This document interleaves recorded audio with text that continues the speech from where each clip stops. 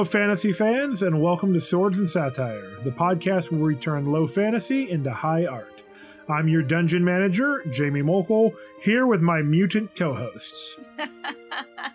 I'm reusing that one from a previous Witcher episode. Still good.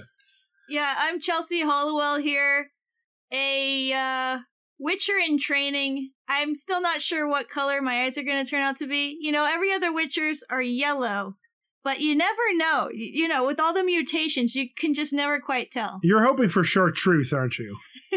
What is that even? Nobody knows.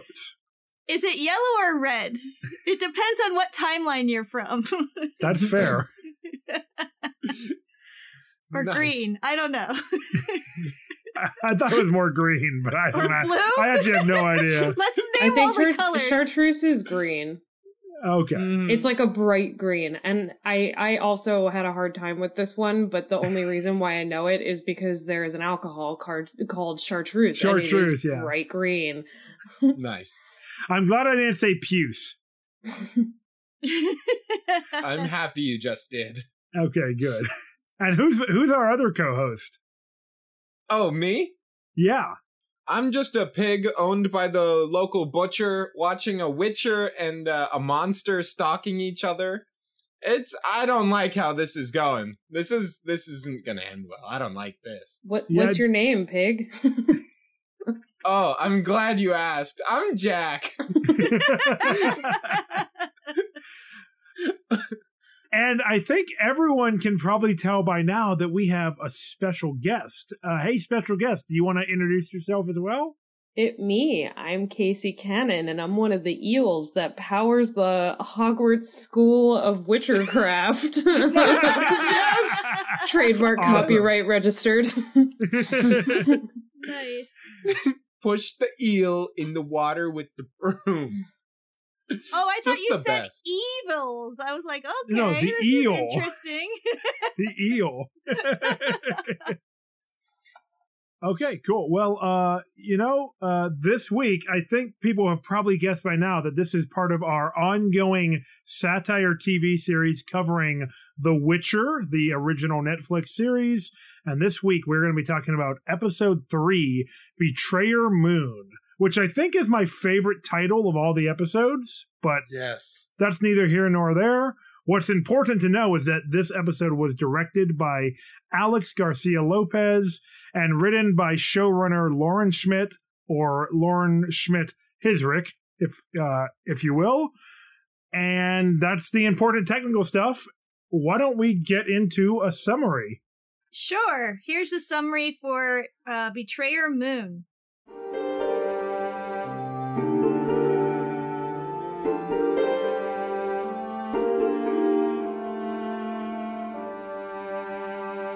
So, in this episode, we follow our three main characters, Geralt, Yennefer, and Ciri, in their timelines, which we've already kind of discussed in a previous episode. They're all kind of on a different timeline so far. We kind of don't see a lot of Ciri, but I'll get into that. So, Enough. We see enough. in Geralt's timeline, he goes to Temeria and he's dealing with the Astriga. He's going to be battling Astriga in this episode, and he finds out about it because another Witcher tried to fight it and he died. He was offed by the monster. Who That's is rough. the monster, though? I think humanity, man, is the real monster. Yeah, or the patriarchy, but we'll Could get be. into that. Yeah. So there's a lot of different types of lore about how a Striga is made, but we find out that this Striga was created through a curse. And we find out that all Striga are actually female. But so this Striga's mother was Ada, the princess of Temeria, and she begot a child with her brother, the king, Foltest. And it turns out that Ostrit, her friend, was the one who cursed her because he was in love with her, Ada, but she didn't really reciprocate that. Well, and Ostrich says that he cursed Foltest, but sometimes the innocent get caught up in the crossfire. Yeah, and he was using elven magic. He didn't really understand what he was even saying. He was just given this curse and the ingredients by a traveling sorcerer. I wonder who that traveling elven sorceress could have been. Yeah, we have our suspicions. So, in the end, Geralt is able to keep the Striga from going into her crypt by the third cockcrow in the morning. And after that, the curse is reversed. And not before they could kind of try to off each other. They bite each other a little bit in the throat. Yeah, just a little throat biting. It's not consensual, but It's definitely, you can't call it kinky either, because I think she's like 15. So Yeah, that's no. weird and creepy. I'll do that. It was It's just platonic bad. throat biting, at least. Yeah. But they're both fine, don't worry. I mean, Geralt almost died, but Yeah. I mean, he passed out a little bit. yeah, You know. he's tough. What's a little bit of spitting blood? He'll be fine. So in Yennefer's timeline, she's going through an initiation to become a full sorceress in Aretuza. But it turns out that the council, right before initiation day, Stregobor reveals that Yennefer is part elven, and they think that that will hurt their political clout in the country that she's going to be posted at. Sintra, which we know from the first episode, but this is, of course, we can tell at this point in the past from when we've seen Sintra later on, but in the future. It all makes sense. I was going to say, that's very clear. Yennefer doesn't want to go to Nilfgaard. She knows it's the backwater nobody wants to go to. She has ambitions, okay? She wants real power. And so she's not going to take this lying down. She's going to take this in the stirrups. Well said. Wow. She's kind of upright. Yeah.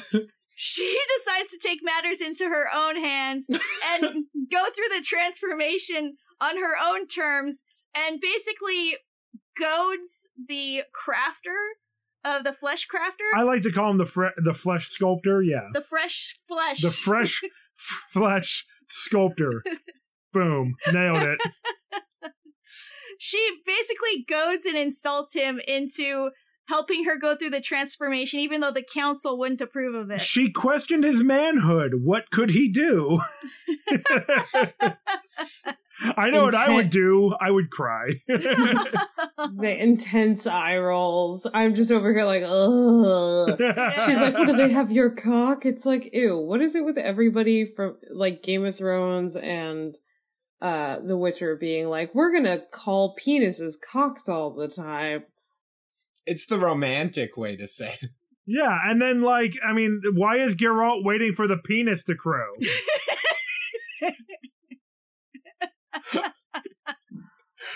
I think the penis crowing is most of the issues in this episode. Good point. Well said. Yeah, I think you're right. So, Yennefer has to give up. She has to make a sacrifice in order to go through this transformation. And she ends up having to sacrifice her womb to be able to... I don't know what to say here. To be pretty. Basically, just be pretty. She to goes live up through, to like, societal beauty norms. I guess so, yeah. Because she was already beautiful, so it's hard to say. Yeah. She goes through, like, magical plastic surgery. Yes, exactly. And the flesh crafter is using elven magic as well. Yeah. And I guess because, like, in magic, you always have to, like, give something up. There's always that trade-off. Yeah. And so the trade-off is her uterus, Yeah. which is just fucking excruciating to watch. Yeah. Yeah, probably the most troubling scene in the entire series. Agreed. Yeah, I would say so. And after what seems like a lifetime of an excruciating scene, that is actually I'm separating the storylines here, but in the episode, the storylines of Geralt and Yennefer are actually intertwined in terms of the narrative and the shots. The scenes go back and forth, but the timeline is dozens of years, decades. Yeah. Different. Yeah, a couple decades, yeah. So Yennefer dusts herself off, puts on some makeup and a pretty dress, and goes to the ball. Hey, after an endeavor like that, I would also put on some makeup and a pretty dress and go to the ball. Yeah. It's not just a ball, it's sort of like their graduation ceremony almost. Yeah. And it's where they're being paired off with the kings and queens of the different realms, where they will be stationed. And just for the eagle-eyed viewer, we get a chance to see a young Foltest and Ada from Geralt's timeline as children. Boy, I was going to say flirty children. I am not comfortable saying that. Yeah. It isn't inaccurate. It's just gross and uncomfortable. Yes, it's just uncomfortable. But we do see like the man that we later see as like a 40-year-old man as like a 10-year-old boy in the episode. Jeez. So Yennefer walks up to the King of Aedirn and introduces herself as Yennefer of Vengerberg, and this king is all about making Aedirn great again. So he wants somebody from his own realm. Wow, I spit all over my mic. Yeah, I literally just shit myself. Oh my god, you guys. So he wants to dance with her. He's fondling her. She's loving it because she wants to climb the ladder to power, and this is how she thinks she's gonna get there. The penis? Something like that. When it crows. Also, oh no. She's also doing this in front of her old beau, Istrid. Yeah. And she also she walks up to the King of Aedirn, and he is standing next to Frangilla, who was offered that position. Yes. And basically he completely snubs Frangilla. Yep.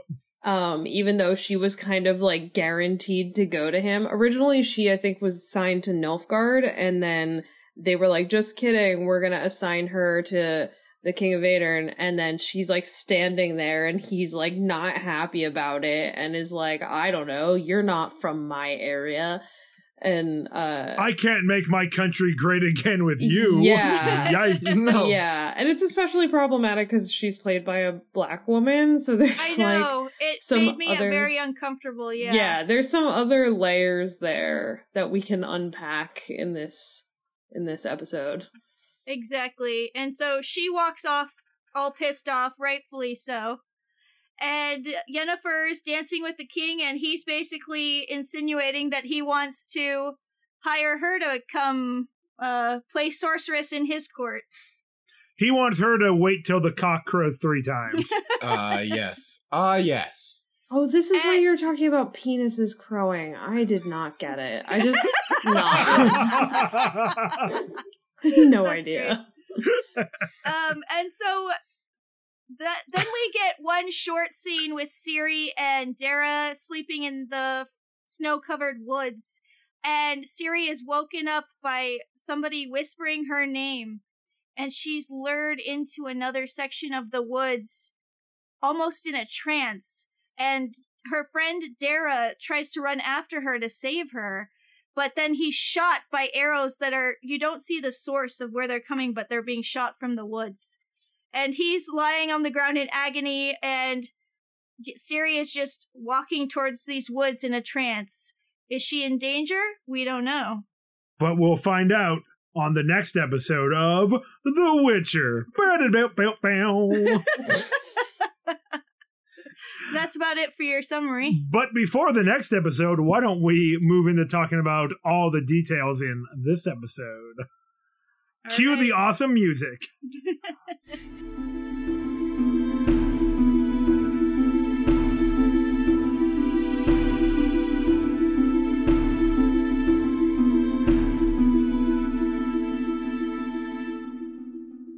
Wow, that was some good music. All right, guys, let's get into this episode. I know we all have a lot to talk about. Yeah, we do. I think Casey's been champing at the bit to launch into this, so why don't you lead us off as our special guest?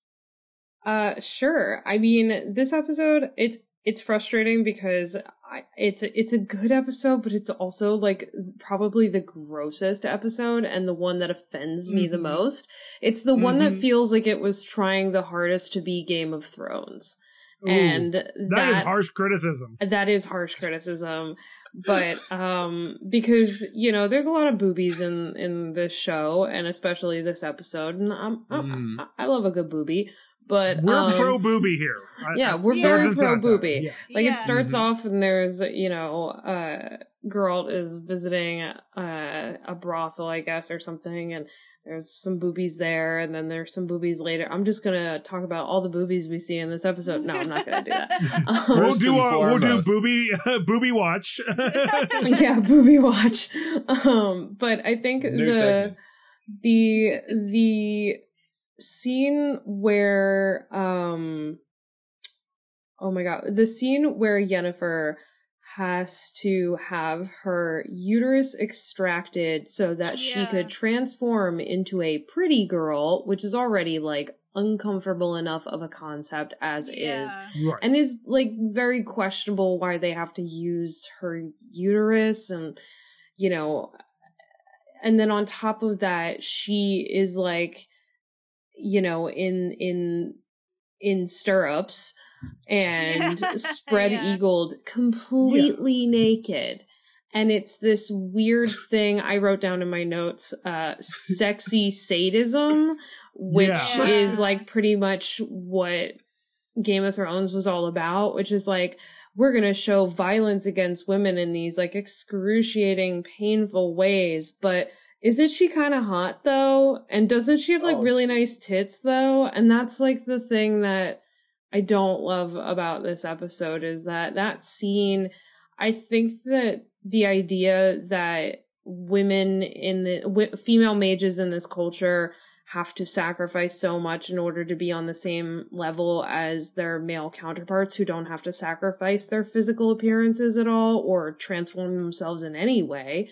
Yennefer says to Istrid that the mages from Bryn Bernard, her boo from Bernard or whatever, like doesn't have to. Yeah, the mages from that school, the all male mages, don't have to do anything to their appearance. Yeah, exactly. So she kind of calls out this this imbalance, or this I don't know what's double standard. Double standard. Thank you. This double standard that's in place for this issue, but the way that this scene is handled doesn't feel like it's a scene about a woman going through this excruciatingly painful thing and coming out more powerful. It actually feels kind of like sexy sadism. Like we just want to show a hot woman in pain because we get off on it. Yeah.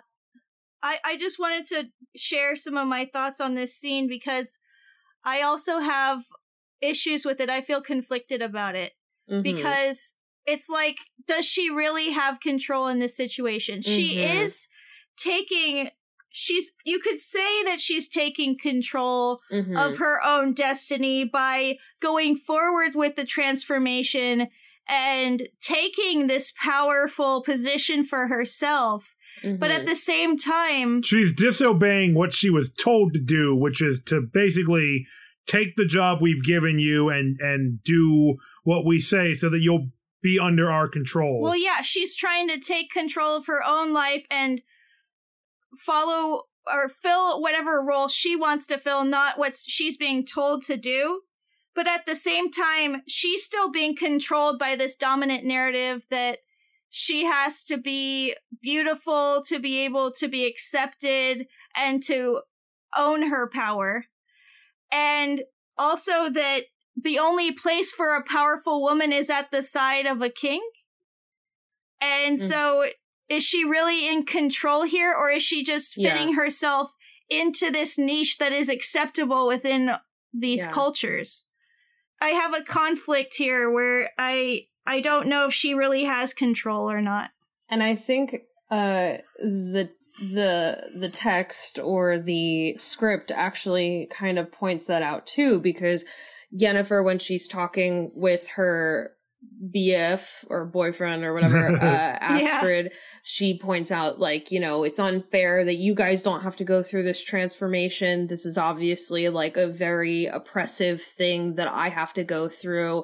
There's a double standard here. And later when she's talking to her teacher says to her, like, you know, we are recreating ourselves on our own terms.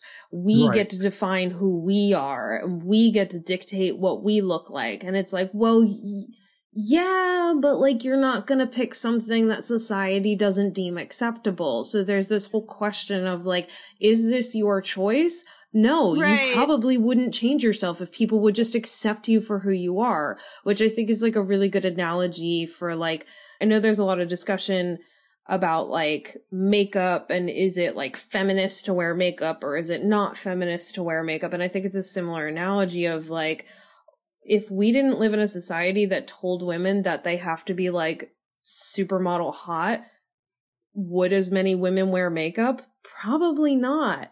However, a lot of women claim they feel empowered when they wear makeup, and that's probably true for them. And I don't want to say that it's not.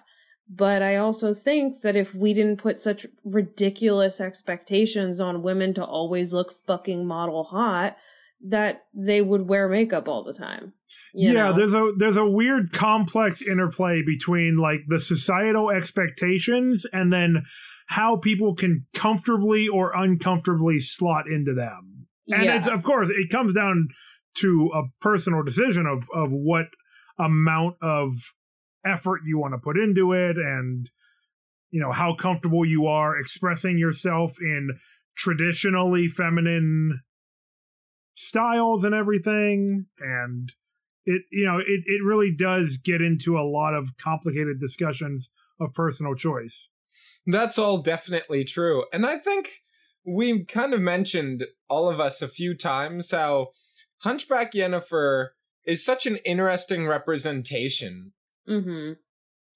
Because in most media, we don't get to see women with like a lot of physical like differences. And like we say, she's a hunchback, not the typical American definition of beauty, right? For women, but she is a really strong, complex character with that. And I think she looked, really good. That's just my opinion. But I did too. I thought she was great. Beautiful. Yeah. She is played by an astonishingly attractive actress who they like.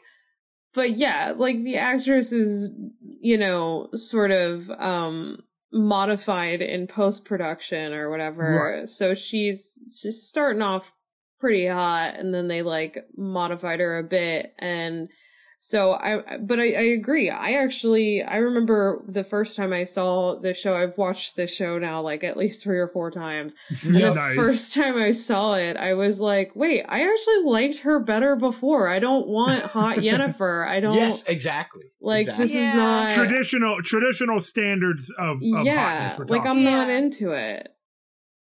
I actually really liked original Yennefer, Yeah.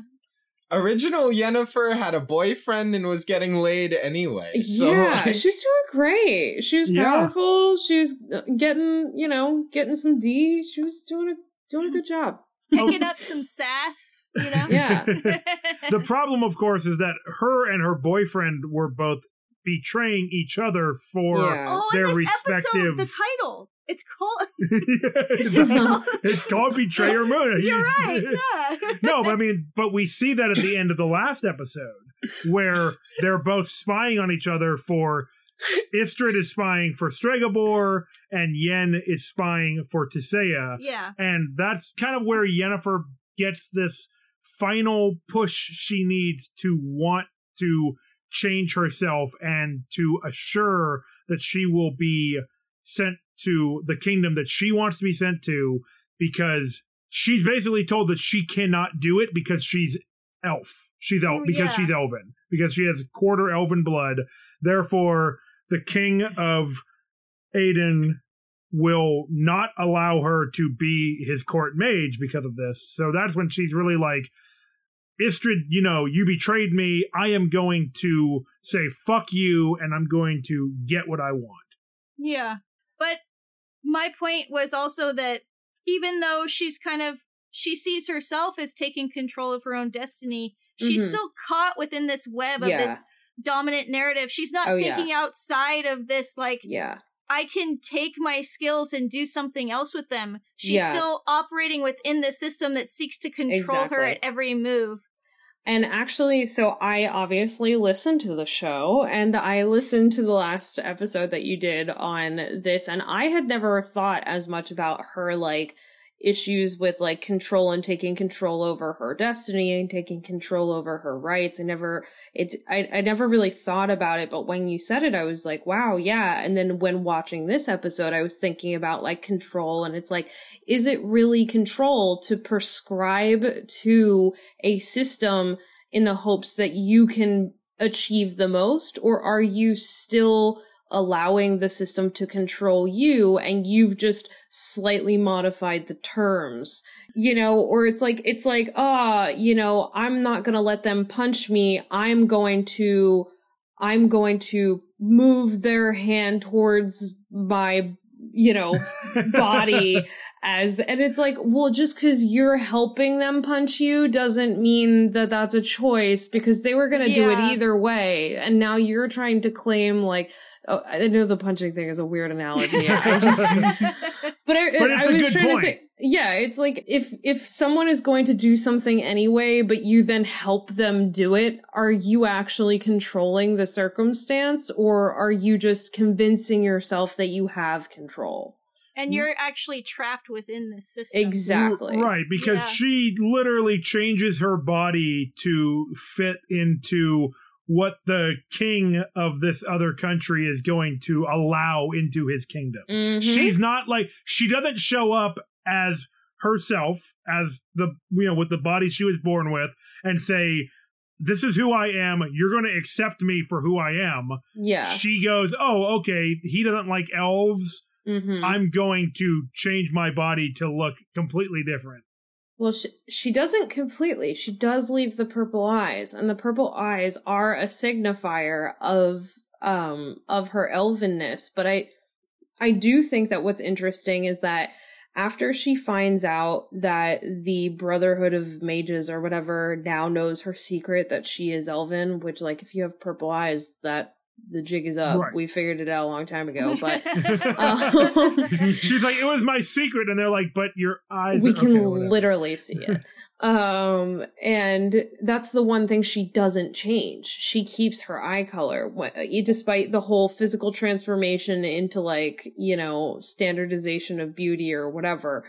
She keeps her eye color, but she, before she even goes through all that, and she finds out that they have, like, sort of spoiled her secret that she's an elf, she's trying to figure out a way to, like, trick them into thinking she's not an elf. So she's, like, in the middle of writing a letter that she's gonna say is from her dad, and it's gonna say she's not an elf or something ridiculous like that. And, like, Astrid sees her writing it and is like, that's not gonna work. You know that, right? She tries to get him to recant what he says. Exactly. And it's one of these things where, like, clearly she isn't demanding people accept her. She is trying to work within the confines of a system, and she doesn't acknowledge that. She's always insisting that she is gaining control and power, but really she is still seeking her power through the confines of a system. Yeah. And it's not really power. I mean, I think in the perspective of the character, she is trying her best to exhibit a limited amount of power, but as much as she can get without having to completely sacrifice every part of her. I mean, in her mind, this is some amount of, I think, taking control of her destiny, but, maybe it's not making the best choices for her own personal fulfillment. And a lot of this was a catalyst due to Stregobor wanting to bring her down. He's basically our representative of the patriarchy in this series. It's the beard. Yeah. And he's as we learned in the first episode, he was obsessed with killing all of these young girls that were supposedly cursed and were going to be the doom of mankind, and bring about Lilith, which is actually a really cool prophecy, but not a cool thing that he did, though. Well, yeah, Very and he's the lame. reason that Renfri's hunted and eventually killed by Geralt. So he is threatened by feminine power, and he's the one who tries to thwart Yennefer's rise to power. And so He's got like major mommy issues or something. we I don't can know. kind of talk about the patriarchy and feminine power being a threat to it, and how there are men who operate within this system that try to keep women down and take away women's choices. And this is what really binds the two storylines of the Striga in Temeria and Yennefer storyline together. You beat me to the punch. Oh, sorry. That's okay.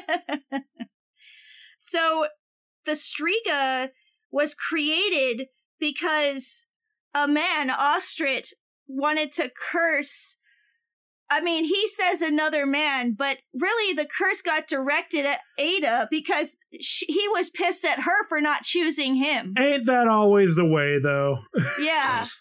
And then he doesn't want to try to cure the child, the Striga. He doesn't want to lift the curse. He doesn't want to help Geralt until he's forced to at the last moment. And Geralt basically tortures him into giving him the answers. Maybe not the best message in that scene, but I mean, at the same time, Ostrit's a huge dickhead. So he's also a betrayer. He betrayed his friend Ada. And he betrayed the moon, right? Hence the name of the episode. Yeah. But I don't know what about the moon, but maybe it's because she comes out at night. Yeah. But so That's when the freaks come out, too.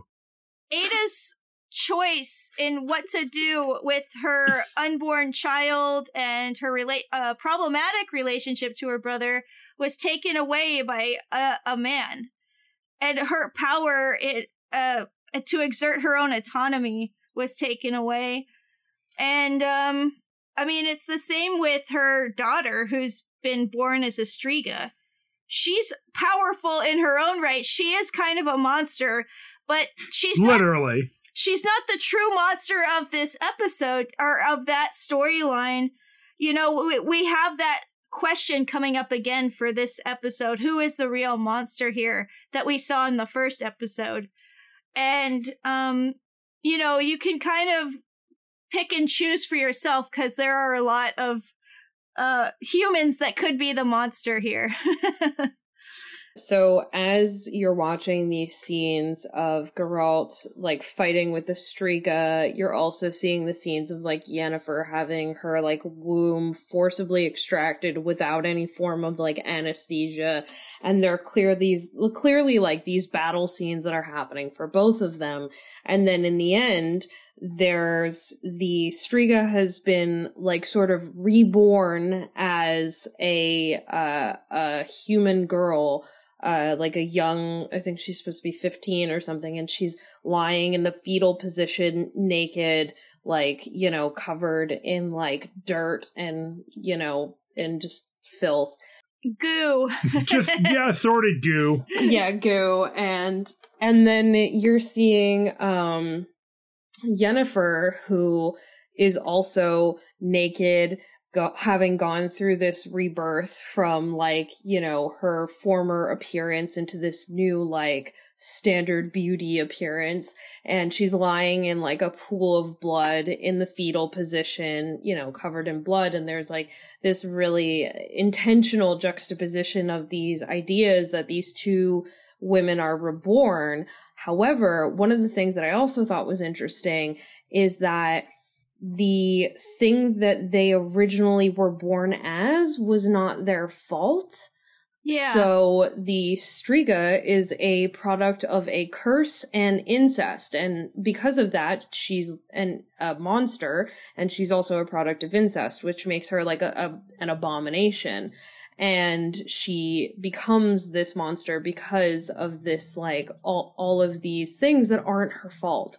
And then she gets reborn as like a human girl, and you know, she's still a product of incest, but I think they try to like imply that they're gonna mask where she came from. Yes. And then a similar thing with Yennefer, where she is elven, which is considered like an abomination for many who think that elven are, you know, like a lower race. And then, she's like physically deformed, which many view in this world as an abomination. And she's like reborn as this, she's reborn as this like conventionally attractive woman. And yet she is still elven, much like how the Striga princess is still a product of incest. They are still those things. That is still who they are, but they have been like reborn, and the original thing that made them, you know, abominations was never their fault. And so they're being forced to go through these like really painful transformative processes that are processes. And it's just frustrating to watch, because it's like, they shouldn't have to feel all this pain. They shouldn't have to be in this position. This is not something that is their fault. This is something that the rest of the world has forced upon them, that has made them through these horrible circumstances. So, like, the show really intentionally tries to draw a parallel between these two things. Definitely. It's almost like with Yennefer's, one of the messages that is intended, I think, is that this beauty and the power that comes with it is kind of intertwined, and that it's worth the pain that you go through to get there. Mm-hmm. And with the Striga, it's a little bit different. It's almost like the pain is worth it because there's a reward at the end that you're going to be more acceptable to the people around you. And you'll stop eating people, which is, I mean, I think as terms of fitting into society, generally advised. You're saying, Jamie, and like what you said, Casey, both transformations make them more acceptable to society at large. But they're but previously they've been punished for transgressions that are not their own, and in Yennefer's case, aren't even transgressions. Right. And I mean, same for the Striga, because she had no part in her birth or anything. Yeah, it wasn't her fault. I think the interesting part too is that as we are watching Yennefer lose her uterus, we also learn that basically how the Striga is born is, I guess, like Princess Ada was cursed, and then she died, and she was pregnant before she died. So when she died, the baby within her did not die. It turned into a Striga, which slowly consumed at the dead Princess Ada's womb, which is like pretty fucking metal. Yes, it is. And a good juxtaposition with what happens to Yennefer, too. Exactly. So she it consumes at her womb and just keeps basically eats its way out of her fucking uterus. And so this there's a lot of discussions about either uteruses being removed or being eaten through and having their body parts ripped out or mutilated. It's pretty fucking heavy. Yeah, it's I mean, of course the show is fairly brutal. Yeah, I mean, that's an attack on one of the core aspects of womanhood. Right. And what is kind of traditionally seen as a source of feminine power is this ability to create life. And so there's something here where in both storylines that is being taken away or denied.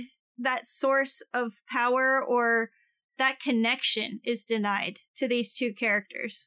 Yeah, and it's also just really, really horrific. The whole concept of basically Princess Ada sleeps with her brother, creates this baby, dies because of like a curse because she's having this baby, and then the baby eats its way through her body. Like, this is horrible. This is like serious, hardcore body horror stuff. We probably should have had a trigger warning at the start of this episode. Seriously, it is rough. Yeah. Yeah, and there's like implications. I'm not 100% sure what's going on here, but there's like at one point Geralt is able to figure out that the person who has cast the curse is the king's advisor. I'm blanking on his name right now. Ostrit. So he figures this out because he realizes that Ostrit was in love with Princess Ada, and he knows that because he smelled Ostrit at her crypt, and he... Like 15 years later, the smell is still there. The smell of shame. But he also implies that he might have been there recently. Well, wasn't it the bed sheets? Wasn't it in her bedroom? Yes. Yeah. Not the... He's like, I Geralt smelled you on the sheets. licked up the cummy-wummy that was on the sheet. Oh, no. Yep. He's like, I know it's yours. I tasted. Then he gets real close to Ostrit so he can get a good sniff and be like, oh yeah, it's you. It's you. Like, I feel like Ostrit is like, I don't know, jacking off on the sheets or it's like, it's heavily implied but not actually said. This story is really fucked. Yeah, listen, all we know is there was a lot of semen everywhere. Yeah, like, he just held a black light up and was like, I know it's you. It is like another crime, like, procedural show. Yeah. Except Geralt has Witcher scent, so he can be like, oh yeah, I can smell it all right. The guy just smells like putrid nut everywhere. Ew! Oh god, Jack, why? But just think about this, right? That so the queen was killed by this guy. He kills her, right? Well, he kills her by cursing the child, basically. Yeah, he accidentally kills her, right? 15 years go by, and he's like, I think I'm gonna go jack off on her bed sheets, right? We're dealing with someone who's not entirely there, right? He's not in a good place. So you're saying it's justified that his intestines are torn out. I see. Justified? Inevitable. I mean, also keep in mind that Princess Ada's, like, body is mutilated because the Striga ripped out of her abdomen. So, like, this, like, dead woman is, it's so gross. I also think that she's inside the tomb that Geralt closes himself into, because when he gets in, you can see you can see a shoe. That's true. Yeah. And you can see like a shroud. Okay, so she's not in the bed. That's good. No. I'm glad. Because I was thinking he was like beating it off over a dead, mutilated body, which is nothing so untoward. Just in an abandoned castle. Okay. He has to go to a dead woman's room in an abandoned castle to jack off. Some guys have very specific kinks. So this same guy, when you're mad at someone, right? You might, what the way fights happen, right? You get mad at someone, maybe you swing a punch at him. It's impulsive, right? You just do it suddenly. But this guy... Never done that. No, me neither. But that's how I imagine it goes down, right? Mm-hmm. In fiction, this is how it works. It's a sudden thing. Mm-hmm. But this guy, he goes to a mage, and he's like, give me some cursed ritual shit, right? He really pissed me off. And then he's bathing in lamb's blood in the moonlight, doing an elven chant. And for even half a second... It never dawned on him, like, am I a bad guy? No. No, of course not. That's cognitive dissonance for you. Yes, exactly. Yeah, I mean, that's why I brought up the question of who's the real monster here. Yeah. It follows through to this episode, too, because you get the impression, like, the people that are pointed out as monsters overtly aren't really the true monsters. Those are the ones that wear a nice face. And Ostrit has a nice face. Ostrit and the king, Foltest, he is the one who is in power. How much choice did his sister Ada really have in their relationship? Yeah, I mean, and that is broached in the episode. It is, of course, an uncomfortable topic, but it is a major factor. He does say that they both couldn't resist each other. So, I mean, I don't know how that was his perspective. That's his side of Of course he would say that. Ostrit gives a different account, of course. Yeah. Yeah, but also, is Ostrit, like, trying to justify his feelings? We don't know. We don't ever get to hear from the woman who was, cursed and basically murdered how things went down. We just get to hear... It's true. She's not there to speak for herself. Yeah. Yeah, we just get to hear this story from two men who have conflicting stories. And I mean, that, to me, is one of the strengths of this series, that... so much of it is history, and some of the history we get to see what actually happened in flashbacks, and some of the history is just like this. We have unreliable narrators, and we have no idea what version of the truth is real and whose narrative is authentic and all of that. So I'm going to shift gears a little bit to one of the other topics that I think is really interesting here. I think that Yennefer, she is a person who so badly wants power and has been wronged so much throughout her life. She has had so many people treat her like she's disposable. She has no volition.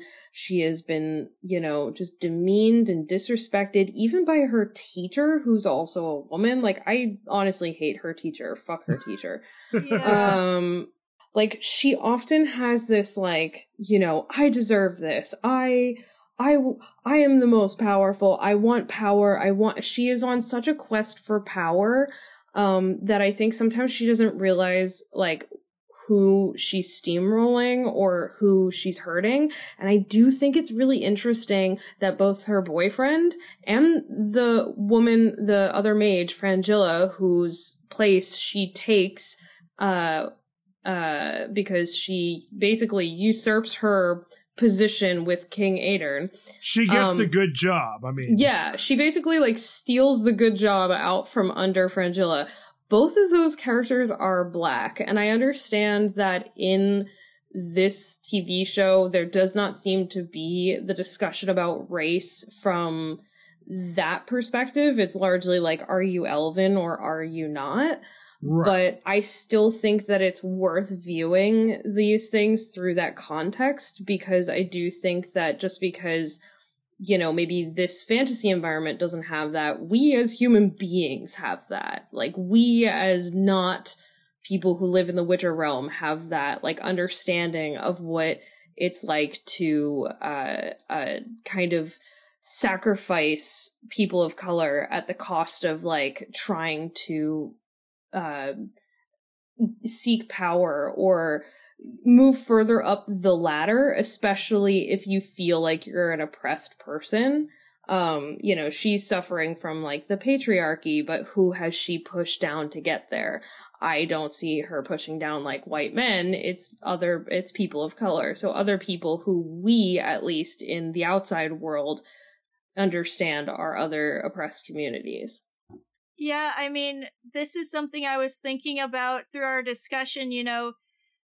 Yennefer's transformation isn't only physical. Mm-hmm. She's becoming more conventionally beautiful outwardly. Mm-hmm. Yes. But at the same time, she's kind of turning into the monster that she always thought people thought of her before in her previous body. Often man is the real monster. Sometimes woman is the real monster. In her quest for power and prestige, her ambitions, her political ambitions, she does sacrifice a lot along the way, and that is her, meaningful relationships and, like you said, the people she has to step on to get into that position. And those types of power grabs always have leave victims in their wake. Yeah. And actually, a character that's not in a fantasy series, but a character that I think like really juxtaposes well with her character or relates really well to her character is Debbie from Glow. Because Debbie in Glow is another woman who sees the patriarchy. She sees it as evil. She sees men as like being really disrespectful to her, no matter how hard she tries, no matter how hard she works, no matter what titles she carries. You know, like this society still treats her like she is second best and stupid and doesn't understand anything. And she like just grabs people by the jugular to try to get the power that she feels she is deserving of. But in the process, she does some pretty fucked up shit to other people. Yeah. And she undermines other women, and she like hurts people who maybe are not deserving of some of the things that she does. And she will kind of like condone, you know, like maybe more prejudiced behaviors because she's like, well, you know, at the end of the day, I'm still getting what I need, which is to be in charge or whatever. And so you can relate to Debbie when she is struggling with her, like, being disrespected and being like people assuming she's stupid, but then she becomes the bad guy when you see her, you know, like be really permissive of like racist characters or like treat her friends really terribly and be really vindictive. And so I think this is the same thing with Yennefer, where in some ways you can see she's so desperate to have control over her life, and she does deserve control over their life. Everybody deserves control over their life. You know what I mean? Right. Yeah. Like, but what she does sometimes is so frenetic and so based out of trauma. It's so like, I need to have control, that she just will make these really rash or really like aggressive or potentially really mean decisions. Like she like dumps her boyfriend who was like trying to be supportive of her despite the fact that it seemed like maybe she wasn't going to be able to be a mage. Yeah, well, it seemed like he was kind of like, oh, you know, don't worry about this whole mage thing. You can be my assistant as I do research. Actually, and all this other he crap. was saying, like, that was just something she could do as her vocation, but that this would get them out of this system of control that is part of the Mages Guild. Yes. And he said they could make their own destiny from there. He wasn't saying that she was just consigned to this life forever. His point was that they could make up a new path for themselves. But we don't know how much that is just him kind of using the rose-colored glasses to try to convince her to go along with it. She certainly wasn't maybe, convinced. But I mean, she definitely saw that as him trying to make her subservient to him. Yeah. And I don't think that was his intention at all. I think he was like, I really like you and I want to spend more time with you. Yeah. I want to do this thing. If you want to do this thing, there is an opportunity for us to figure out a life that's not just living in courts. And like, he was also mad because he was agreeing to go to court so that he could be with her. He was willing to sacrifice what he truly wanted, which was to be like a mage archaeologist, because me too, man. She wanted to go to court. And he says, like, you have this, like, amazing way of making your desires my own or something. Like, how she, like, manages to kind of mentally manipulate him into believing this is what he wants to do. And he's like, I don't want to do that. I want to be a mage archaeologist. And, you know, your chances at being a mage in court sound like they might have gotten, like, destroyed. So you could maybe consider having my dream with me, and then we can try to figure out something that works for you. And she was like, absolutely not. And it was difficult to hear that, because although you understand why she might be like, no, I don't want to just be subservient to you, or I don't want to be beholden to you, I don't want to just have to follow you around. Alternatively, he was about to throw away what he wanted to do so that he could be with her, because he liked her. He genuinely fucking liked her. Yeah. I think so too. It probably hurt the chances of their relationship working that they both were spying on each other and sold each other out in the previous episode. Yeah. Yeah. they have trouble looking past their own ambitions a lot of the time. They like each other, but they also like themselves quite a bit. Well, she likes herself quite a bit, but I would argue that the teachers forcing them to spy on each other is not something that they have any control over. I guess they can't really say no, yeah. Yeah, that's another thing where, like, they're being forced, and it ruins their relationship. It's the culture that they're in trying to take away their agency by, you know, and by that I mean it is their teachers, the people with the most power over them, wanting to maintain control over every situation and using them and not caring that they are destroying the relationships between these students, which is absolutely, I will say, as a former college student, as somebody with a master's degree, it is something that absolutely happens in some educational environments where people are pitted against each other, are elevated to certain levels and hierarchies where it, you know, the damage that people do to their relationships probably doesn't outweigh the benefits of being like the favorite for a little while, but people do it anyways because they think that they are going to get a better position by kind of being shitty to the other people around them. Yeah, and I think I'd have trouble disobeying a request given to me by someone who turns children into eels. Yeah. That's fair. That's completely fair. Yeah. Yeah. I don't know if I want to say no. Yeah. I mean, Yennefer was complicit in that too, and she didn't really bat an eye. She was like, oh, okay, I win. They're eels, I win. Take the broom, Yen. She was complicit in a way that I don't think that Astrid was complicit. I think that she has always wanted to operate solo because she has operated solo her whole life, and she has known that the only person she can trust is herself. She doesn't trust anyone else, and anytime someone is nice to her, she's like, that's great, but I don't really care. I just want to get to the top so that I don't have to rely on anybody else. She's so terrified to need anyone else.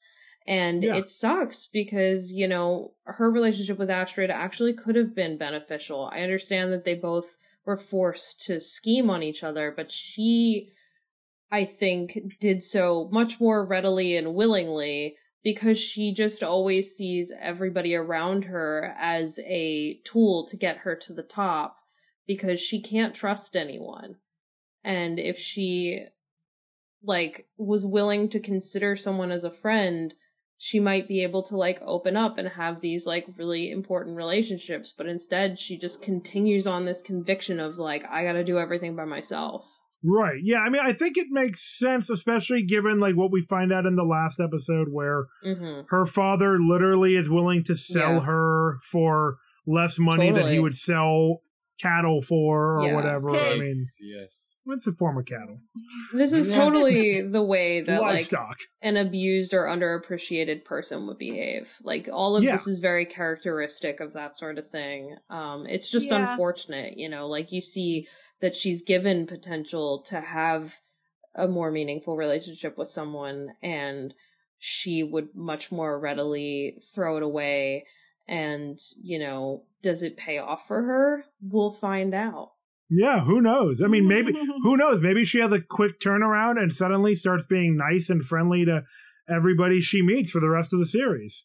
And meanwhile, Ciri maintains her position as the girl in the woods that will always be with Geralt.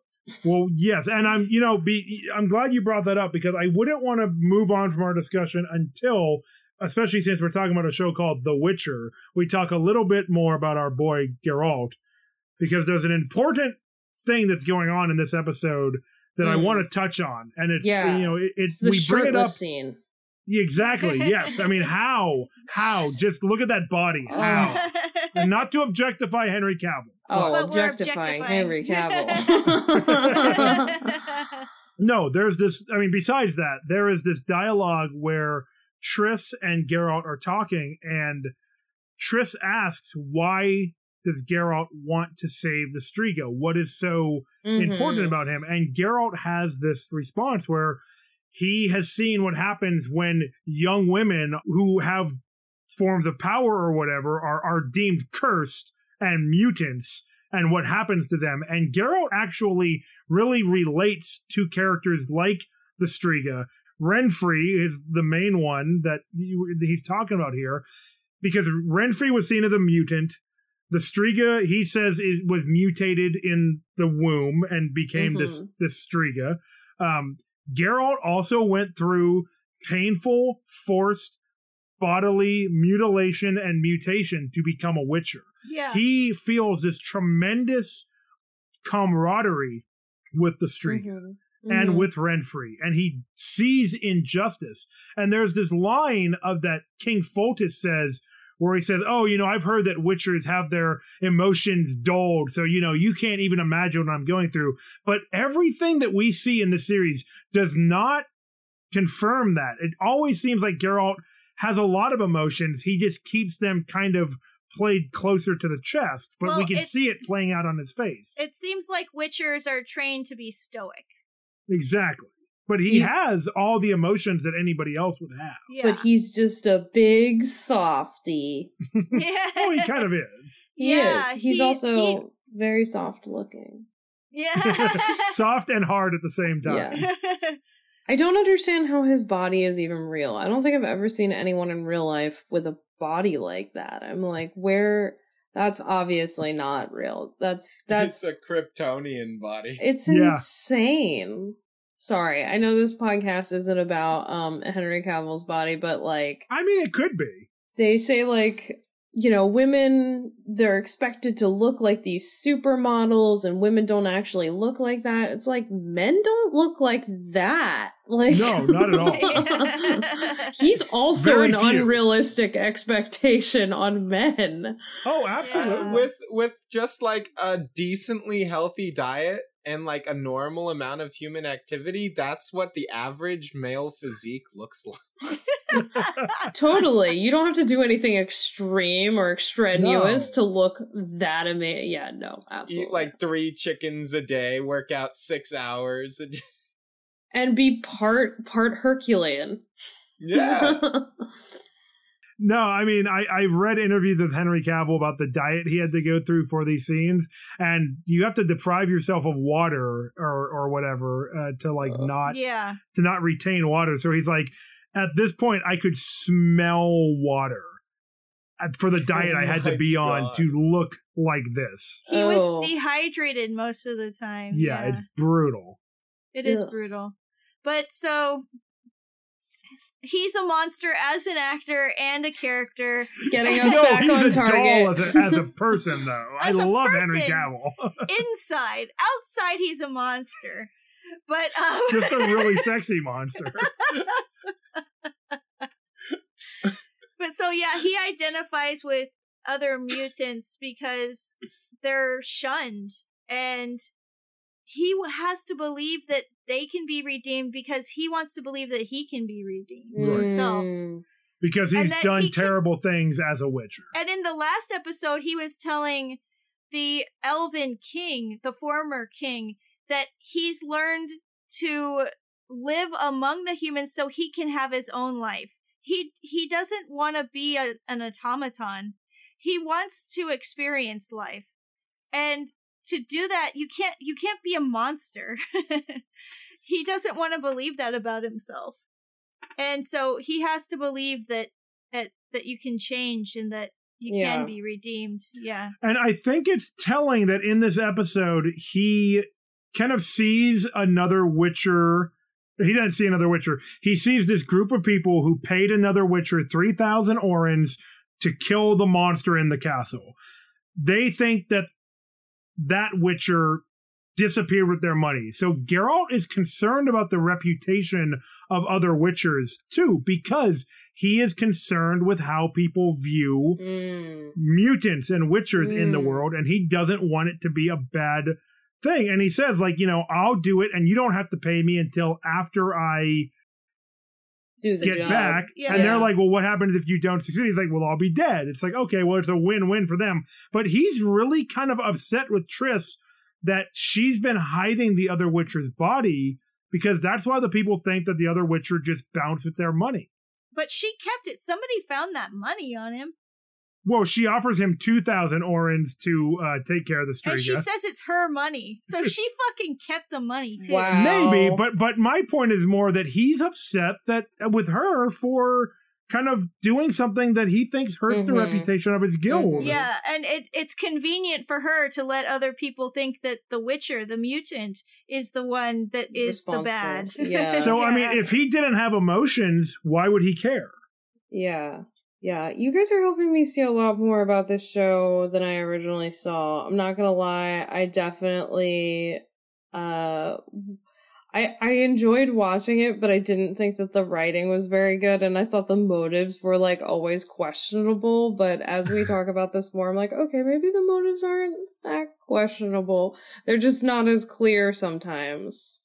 Yeah. Yeah, there's so much going on, and there's, like, when you're jumping between the storylines, it's really a show that, I mean, I'd say on our second watch through now, and then third time we watched this episode. Yeah. Because this is my favorite episode. It really rewards multiple viewings and piecing together the continuity and the timelines and seeing where characters connect and how they fit together.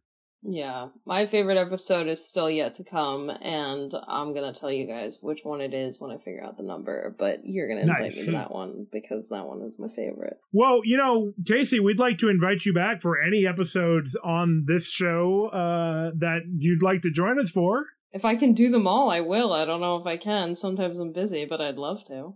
Very good.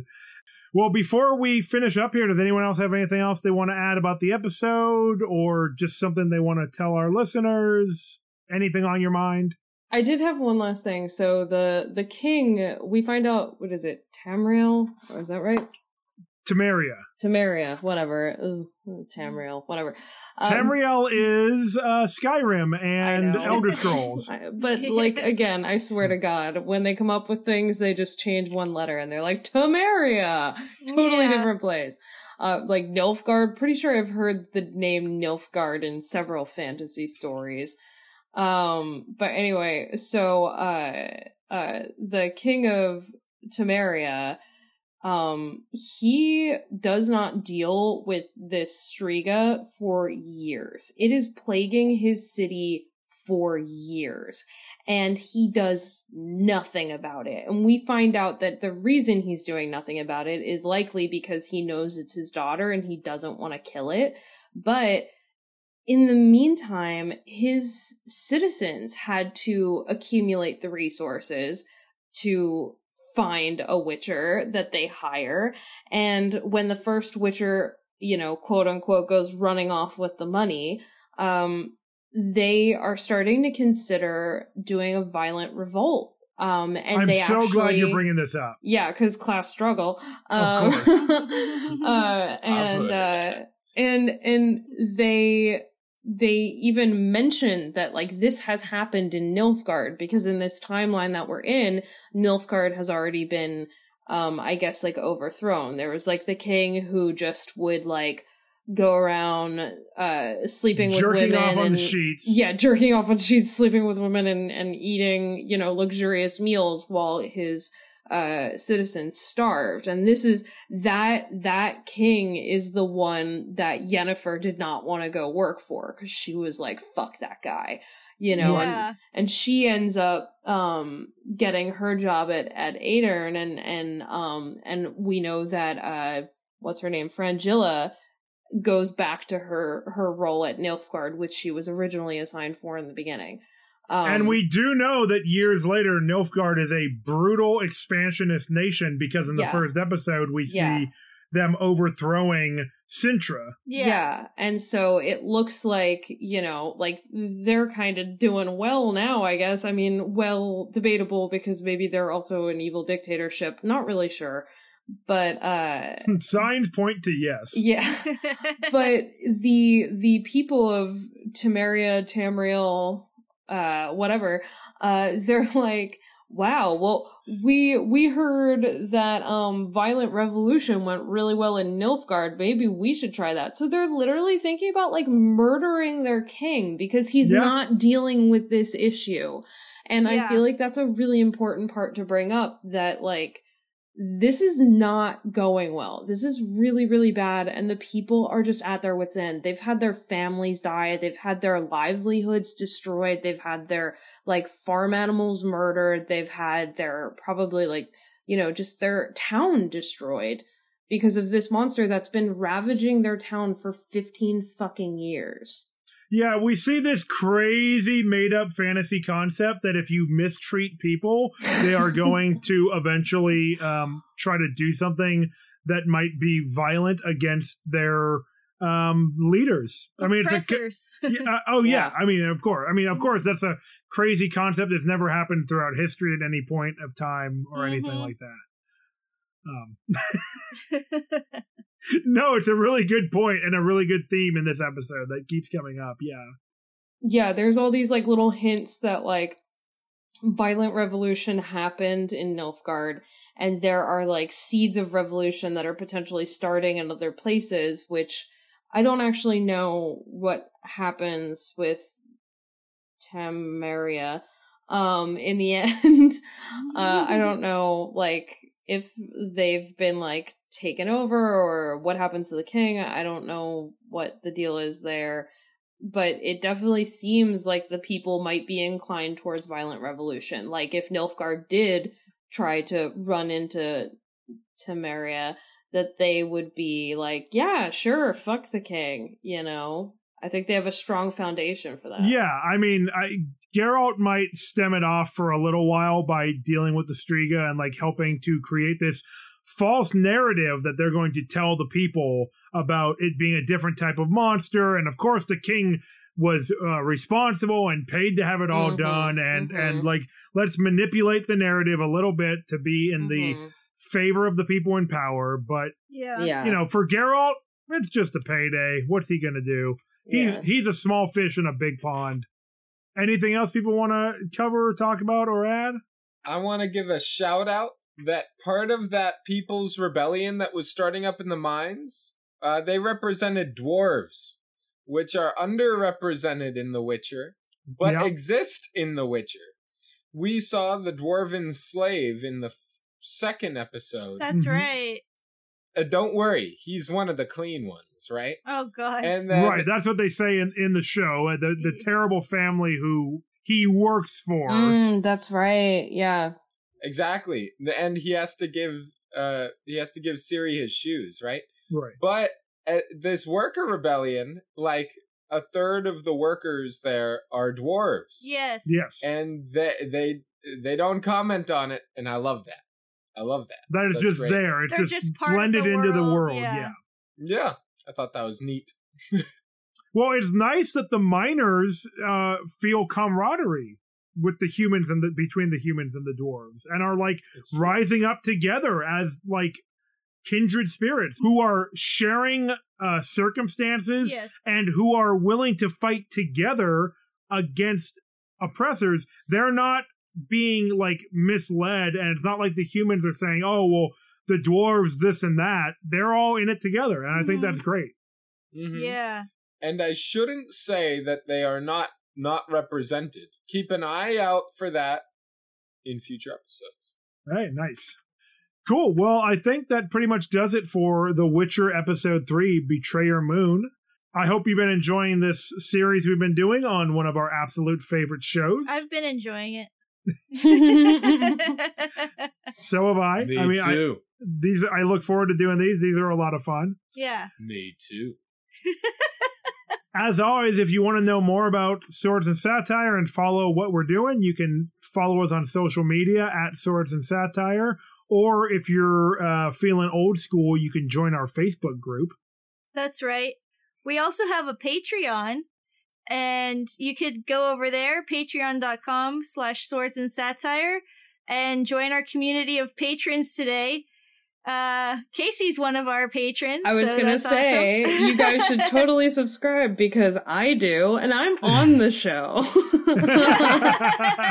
That's like the best advertisement of all. Yeah.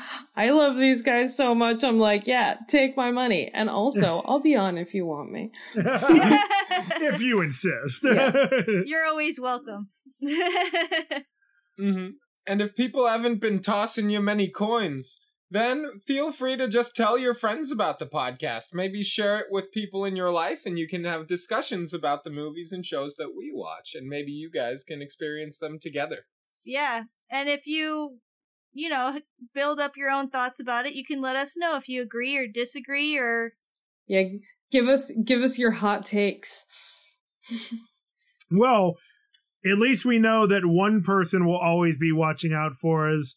So until next time, Hail Christ!